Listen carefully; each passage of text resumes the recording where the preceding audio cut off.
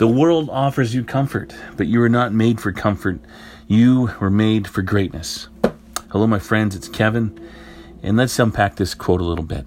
As it's attributed to Pope Benedict XVI, it actually comes from two different quotes, two different presentations that he made over time.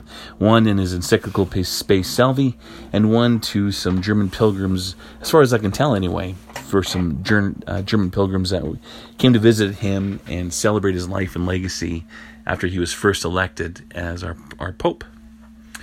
And in both those situations, on one hand, he was talking about seeking comfort in the world and seeking comfort out of good things, created things, but having to realize that the call of Christ demands a full response of us, whether it's comfortable or not. In fact, he says, and I love this bit that this raw analogy that he uses of a phone call, where he says that those of you who are looking for comfort have dialed the wrong number. Following Christ is a beautiful thing. It's a worthwhile. It's a noble. It's a satisfying thing on every level that's imaginable. Satisfying more than anything else that I've ever experienced was developing, working on my friendship and my love and my relationship for Jesus Christ. But never at one point was I seeking. How do I word this? Comfort, in the same sense that we think of comfort. I mean, right now, I haven't recorded an episode in a month. Things have been busy. I've been feeling discouraged. All this other stuff going on, and then stress crept in, sin creeps in, and next thing you know, the last thing that I want to do is to see Jesus. Of course, I go to Mass weekly. I have the opportunity to go daily, and I don't seize that opportunity, to my chagrin. But the last thing I want to do is do a podcast about growing in faith when I'm not growing in my faith. At least it doesn't feel that way right now. It feels a little hypocritical. It feels a little presumptuous, as it always has since I started recording these things about 4 months back or 6 months back. But it kind of strokes a need. And maybe in one sense you can say that I'm looking for comfort in this podcast. And I can understand that. Seeking to fulfill the desires and in one way seeking out comfort.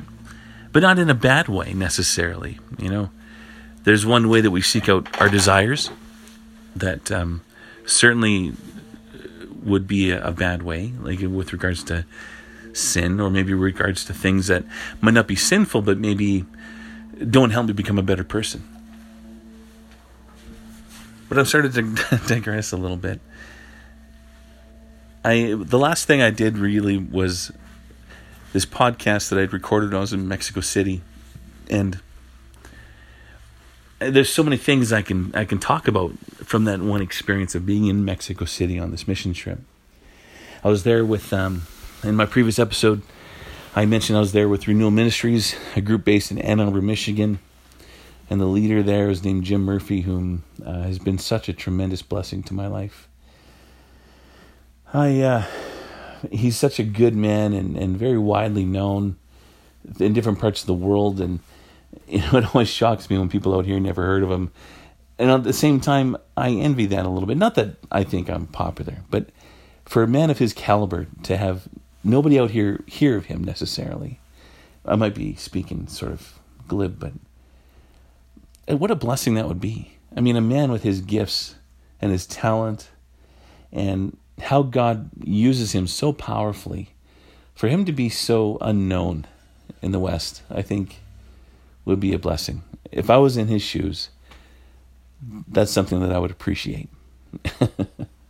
Might seem different, but one of the things I wanted to touch on a little bit was when I was in Mexico City, there's a good man there. His name is Peter, a good guy.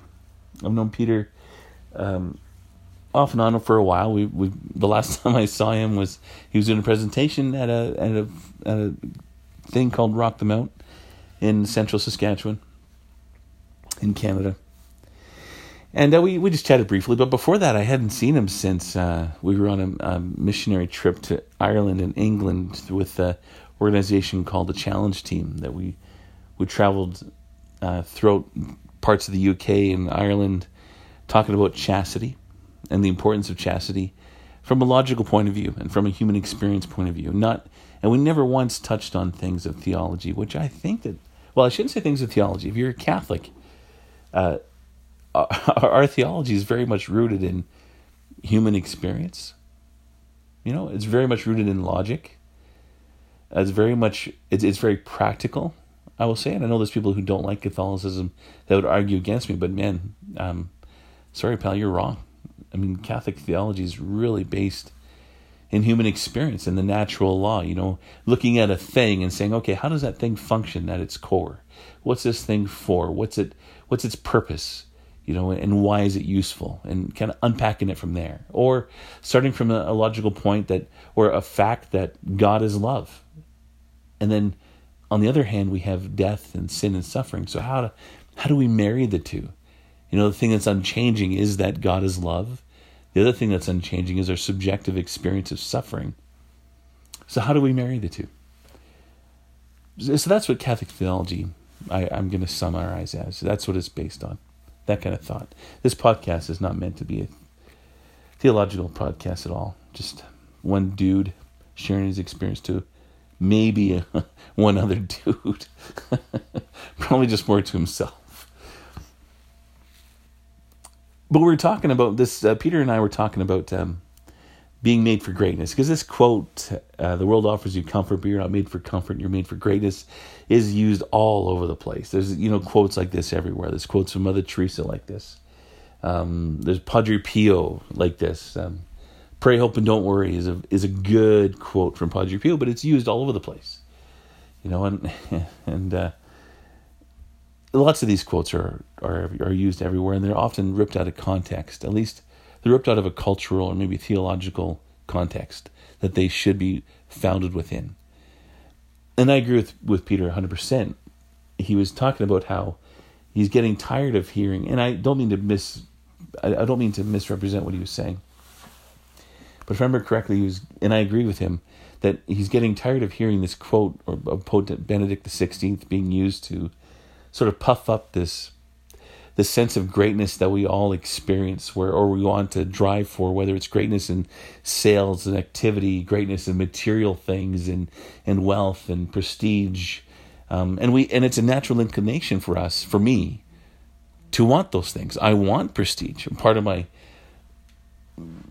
fallen nature, I think I would say, but it's a part of who I am, is I have an inclination to gravitate towards prestige, to gravitate towards things that make me feel good, gravitate towards things that's ideas, toys, things that I can, tangible things that make me feel good and pleasurable and justify my own thoughts and my own experiences and my own definition of the world, my own comfort, to use that same quote. So we want that. We're really good at that, human beings. We're really good at convincing ourselves of our thoughts, that our thoughts are the right thing. We're really good at that. Whether our thoughts are wrong, inherently wrong. The flat earthers, I'm not going to pick on them, all right? Well, no, I'm not going to pick on them. But they're completely convinced that the earth is flat. I just saw on the back of someone's window today, on their car, back window, rear window, saying it taped on with masking tape, the same thing that you would see from the X-Files, which is an interesting point because a lot of these people think that certain factions are out to get them. But anyway, taped onto the back of their car is the earth is flat. And it just taped on there. You can't miss it. It's masking tape, kind of pasty brown, on a black tinted window. So there's no way to mistake what it's saying. But they've somehow convinced themselves that despite all the evidence out there, that their opinion is the correct opinion. The, capital T-H-E, opinion. And then everybody else is wrong, or in denial, or misled. And that's the thing, is that I can sit here and I can mock the flat earthers. I can laugh at them. I can say, oh gosh, you're so silly. But man, look at my own life and how I've convinced myself that certain activities, certain thoughts, certain desires are the best thing ever since sliced bread. That I am absolutely correct in my point of view.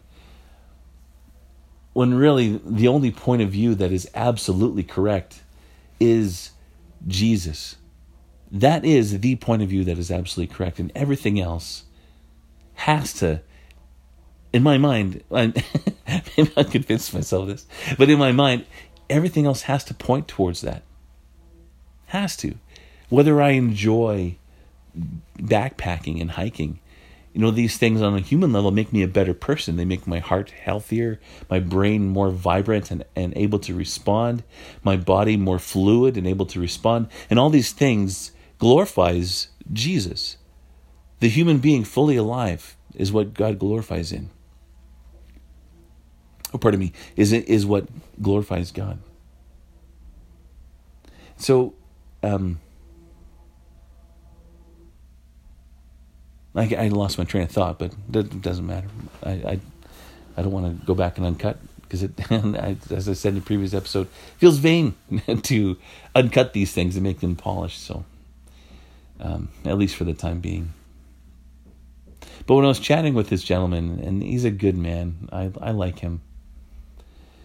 When we were chatting with him, and I agree with him, I agree that this made for greatness quote is misused all over the place.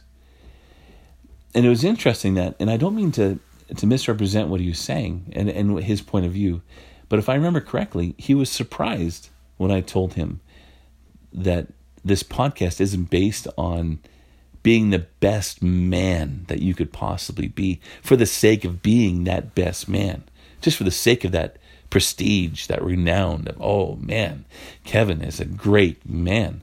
That's not the point of it. The point of it is that the greatness that you and I are called to attain is the greatness of God himself.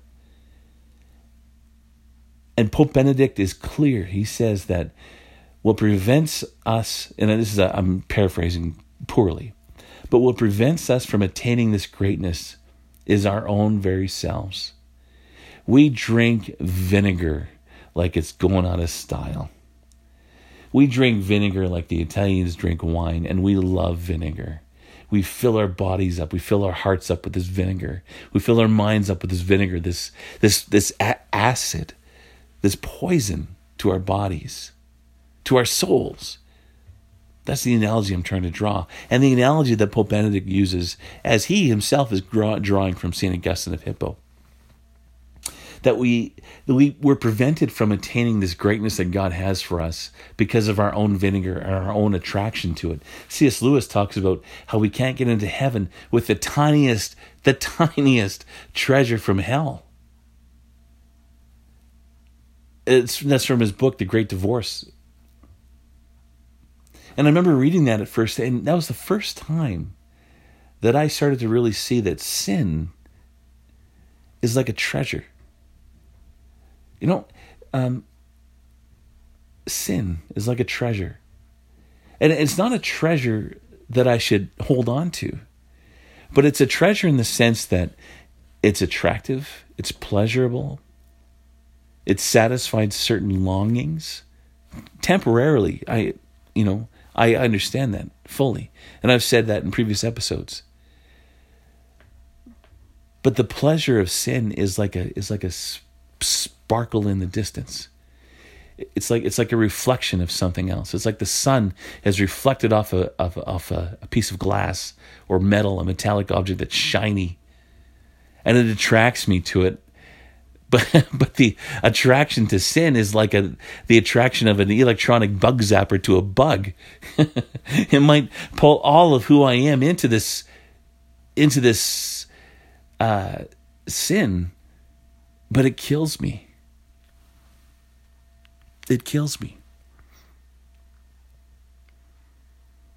And so the greatness that you and I need to attain is the greatness of God himself.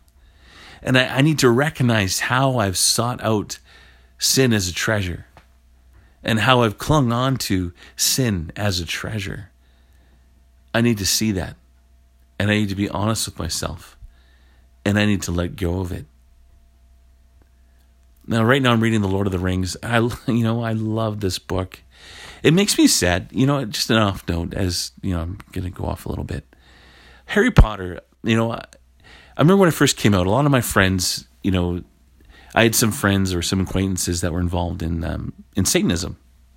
and they had major conversion experiences, and they followed Jesus devoutly and faithfully. And they're involved in deliverance ministries through the archdiocese that I was living in at the time, and legitimate deliverance ministries. And so they would tell me that there's certain incantations within the Harry Potter series that come right out of what they would say themselves. One man that I knew was a warlock, and he said, this is what I would say. And, on one hand, I could look at that and I say, okay, man, well, it's just words, for one. And words, what's that saying go? Sticks and stones can break my bones, but words can never hurt me. On one hand, that's correct. On one hand, God is bigger. God is huge. And these words ultimately have no effect on me as a child of God. But they still have weight. They still have power. You look at this Lord of the Rings book, and it's interesting that these ring wraiths still have a power. They still have a way to affect my own life. Or not my own life, but the life of Frodo and his hobbit companions, and Aragorn and the elves and everyone else that are companions on the journey. I'm rereading the whole series, but I just started a few months back, and I'm still in the first book, so they haven't parted ways yet. Spoiler alert, they part ways at the end of the first book. But these ring wraiths still have a power over them. Even though the companions on the journey, they're in service of the greater good. Now, it seems in my mind, my Christian mind, that it's implied heavily by Tolkien that there's a higher power that controls everything. And Gandalf, I'm not a master of the Lord of the Rings lore, but Gandalf is a servant. I would even say that he's like an archangel. I think that's, I don't know how else to classify him, if I could classify him in anything real. Regardless, the companions are in service of Gandalf, of the greater power, but they're still affected by the ring wraiths. And so when this gentleman that I know who had a full conversion, who would say that as a warlock, he would say these incantations that are within Harry Potter, I can look at that and say, okay, well, nice, that's good to know. And I could ignore it, and I'd be right in that. But at the same time, for me to ignore maybe a way that these things can affect me, I think would be foolish. And I say that not to say that we should never read Harry Potter. I don't think that that's the right answer. I don't think that kids at certain ages should start reading Harry Potter. I really don't. Just like I wouldn't let my young kids read Lord of the Rings, because there's scary and frightening scenes in there they don't need to see. But it's a different way for me.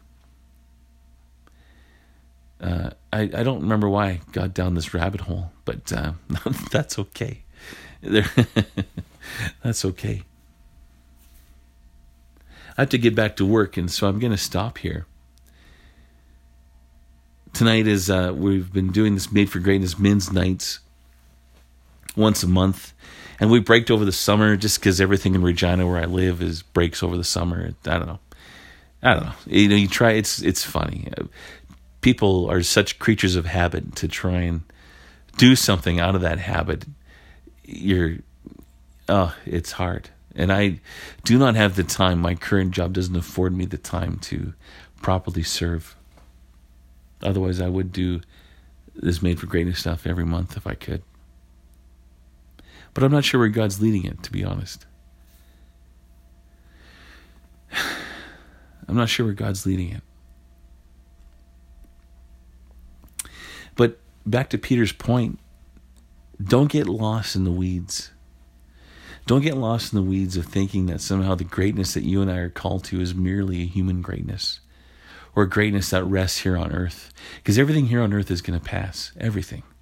All my prestige, all my wealth, if I ever build up wealth, all my debt, thank God, all this stuff is going to burn and melt away and pass. What matters is my friendship with Jesus Christ. That's what matters. That's the only thing that matters. And that's the only greatness that you and I are called to. The only greatness. The Mexico experience, it was a beautiful experience. Very, very touching, life-changing experience. And I know a lot of people who have experienced similar things. I was talking to somebody here in Regina who,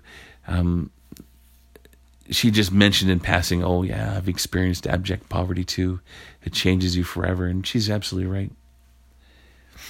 But one thing that really struck me, and I was talking to some friends, they had some friends over, and the friends they had over, they live in a very wealthy part of town, extremely wealthy. It's sort of the upper echelons of the city here.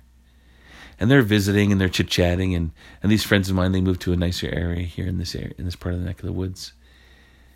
And they got just a beautiful property, It'd be such a blessing. They have such a blessing to have the property that they have right now. And they're trying, they're very generous with their space and their time, and it's good to have these people in our lives. But I had just gotten back the day before, and I remember our family was visiting theirs, and this couple from the other part of town was over, and they asked me what was it like, and I was still processing, and in many ways I'm still processing. It's a month down, still processing, and the only thing that's concrete is that I want to go back. I wish I could go back all the time. I think I can only afford to do 2 trips a year at the most. But please God, let me be called to go there more often. But they asked me what it was like, and it was really interesting.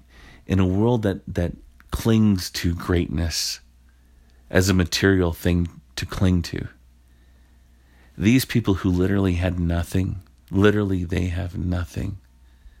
They have no home. Their homes are built up with thrown away scraps of metal and wood. These people were happy. They were happy. They were happier than anyone else that I've ever met in the West. And I've traveled all over the place. I've traveled to Europe, throughout Canada, the U.S. These people in Mexico City that we've met were the happiest ones that I have ever met. And they have nothing. These people were genuine. They were sincere. They were honest. They were hardworking and they're diligent. And man, if I could be what they are, I'd be such a better person. So that's it. I got to get back to work. Thank you for listening. Whoever is listening, probably just myself. Right now, my dear boys, my heart is filled with vinegar and sin. Spit and vinegar. I got to go to confession. Looking forward to tonight's Made for Greatness event. We do it once a month in adoration, confession, fellowship. Hopefully we'll have a speaker every month. And I'm literally looking forward to confession. I got to empty my heart of this vinegar, man. I got to purge it. Turn on that drain and let it just get out. In Jesus' name. Amen. In the Father, and the Son, and the Holy Spirit.